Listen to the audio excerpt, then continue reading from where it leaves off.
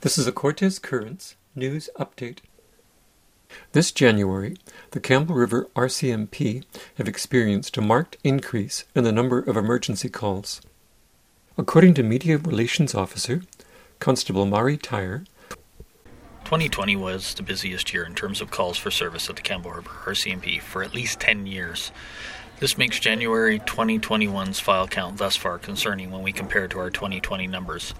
At the end of business on January 27, 2021, the Campbell River RCMP had already responded to 1,119 calls for service. At the end of the same date in 2020, they had responded to 995 files.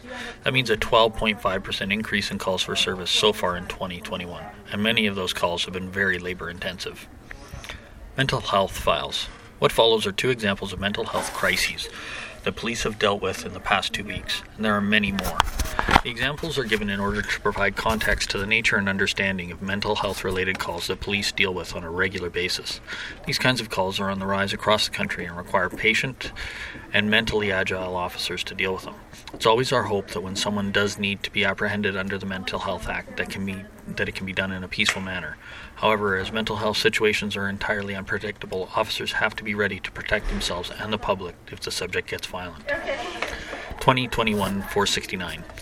On January 12, 2021, members were called to a remote locale 30 minutes outside of Campbell River to assess the mental health of a 36-year-old male with violent tendencies and concurrent substance use issues that had indicated he had no interest in going with police in a peaceful manner. What occurred in effect was a 5-hour negotiation that ended peacefully with the male apprehended under the Mental Health Act and transported to Campbell River Hospital. This event is an excellent example of the patience and care that our members in Campbell River and across the country take when dealing with mental health calls. However, it is also a stark display of the resourcing necessary to deal with mental health situations in a peaceful and safe manner, which is what the public expects in these types of situations. 4 officers were required to attend this event over a half-hour away from the city, seriously depleting resources within the community and capabilities in dealing with lesser priority files. Our members showed amazing commitment and stayed several hours beyond the end of their 12-hour shifts in order to ensure a peaceful resolution and make sure the community of Campbell River had the staff it needed to respond to priority files. 2021-581. On January 14, 2021, members were called to a support society location to deal with a male suffering from a severe psychotic episode. The 20-year-old male believed that people were trying to control his mind and kill him and the people around him. The male's psychological break from reality had been the result of untreated mental health issues and self-medication with potent illicit drugs. Campbell River members were able to peacefully get the male out of the building, treating the individual as they would under VIP protection to make him feel comfortable enough to leave the safety of the sheltered spot and transport him to Campbell River Hospital. This event was another reminder of the interrelationship between mental health and addiction. The issues police deal with are very rarely one or the other, but usually a mixture of causes and issues.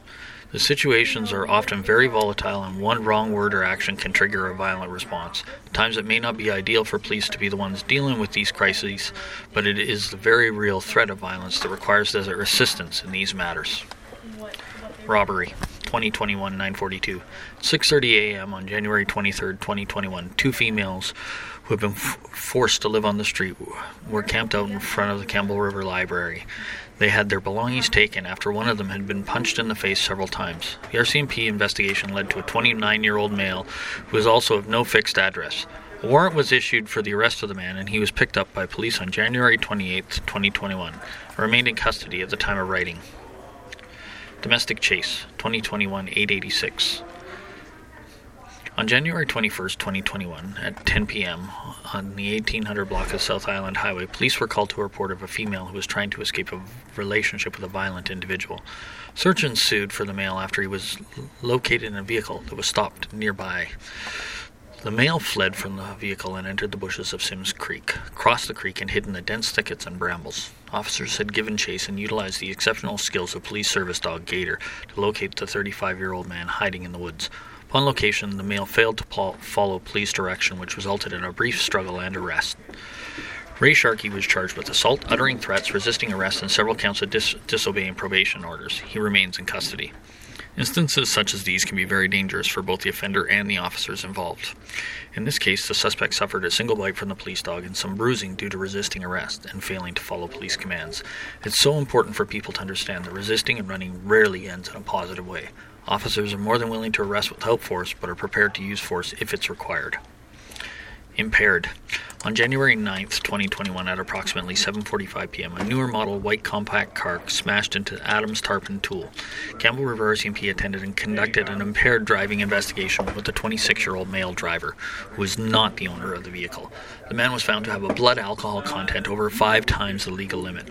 Police are recommending criminal charges related to impaired operation of a motor vehicle. If you have information regarding criminal activity, please contact the Campbell River RCMP at 250-286-6221. In an emergency, please call 911. A note: all criminal investigations are alleged to have occurred until tried in a court of law.